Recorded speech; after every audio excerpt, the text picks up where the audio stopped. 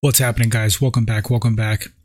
This segment, let's talk about Dana White's comments regarding Power Slap, the controversy surrounding it, the backlash from the fans, from the people. Dana seems to think that because he's attached to it, people have a vendetta against Power Slap. And no, I think Dana White's off. I'm probably not going to get UFC creds now. But that's okay. I got to tell it like it is. No, Dana. It's not a vendetta against you. It's because it's stupid.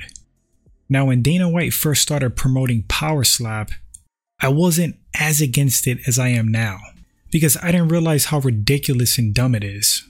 Now, watching more of it, I truly believe, and I didn't make up this term, but I believe it's a CTE factory. Shout out to whoever invented that term. But yeah, it's pretty accurate.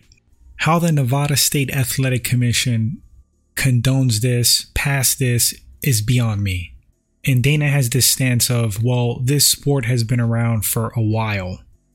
Yeah, so what? There are a lot of stupid things that have been around for a while. It doesn't mean they should continue. He's making statements like there's parallels to the early UFCs and Power Slap now, as far as like the heat, the controversy, people wanting it to end. No, see, I don't think it's the same thing. Because mixed martial arts, MMA, early UFC days, it always had the potential to be a legitimate sport with rules, the competitors each having a fair shake, dangers within the sport, but like within limitations like controlled risk. At least in mixed martial arts, you could defend yourself, you have options to mitigate the damage. Power Slap, you're standing there, slapping concussions into people. And it's like whoever goes first, like, definitely has the advantage. Unless I'm missing something with the rules. I don't view it as a fair competition. I think in years' time, there are going to be studies and reports on this sport, and it's going to ruin lives. It's going to kill people. It's going to ruin lives. It's going to disable people, cause a lot of grief and sorrow. It really is a stupid sport, quote sport. And you know, grown people, adults are going to do what they're going to do. And sure, nobody's forcing these people to sign up for this. But sometimes you got to save people from themselves. I'm sorry to say, not everybody's intelligent in the world. You got some wild, crazy people out there that don't think 100% straight. And sometimes you got to save them from themselves, like I said.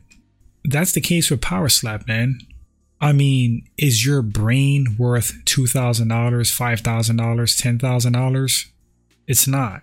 Your health and life is priceless, honestly. But if I'm going to put my brain and body on the line, I'm going to give myself a fair shake to win. Limited risk, controlled risk and damage. Not standing there slapping brain cells out of each other. Dana seems to think that Power Slap's going to be around for a while. I don't think so. I think eventually people are going to start cracking down on it. It looks dumb. It looks foolish. It looks dangerous. I mean, it's clear as day that it's bad for your brain.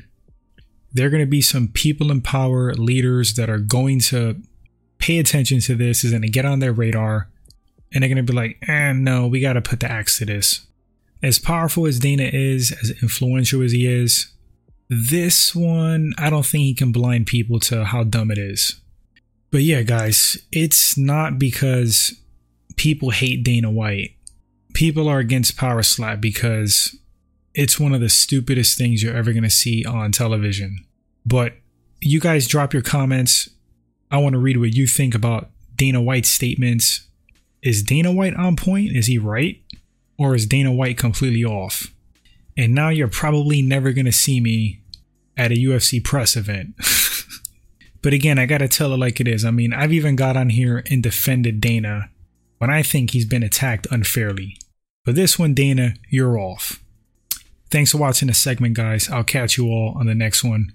Until then, please take care. Later.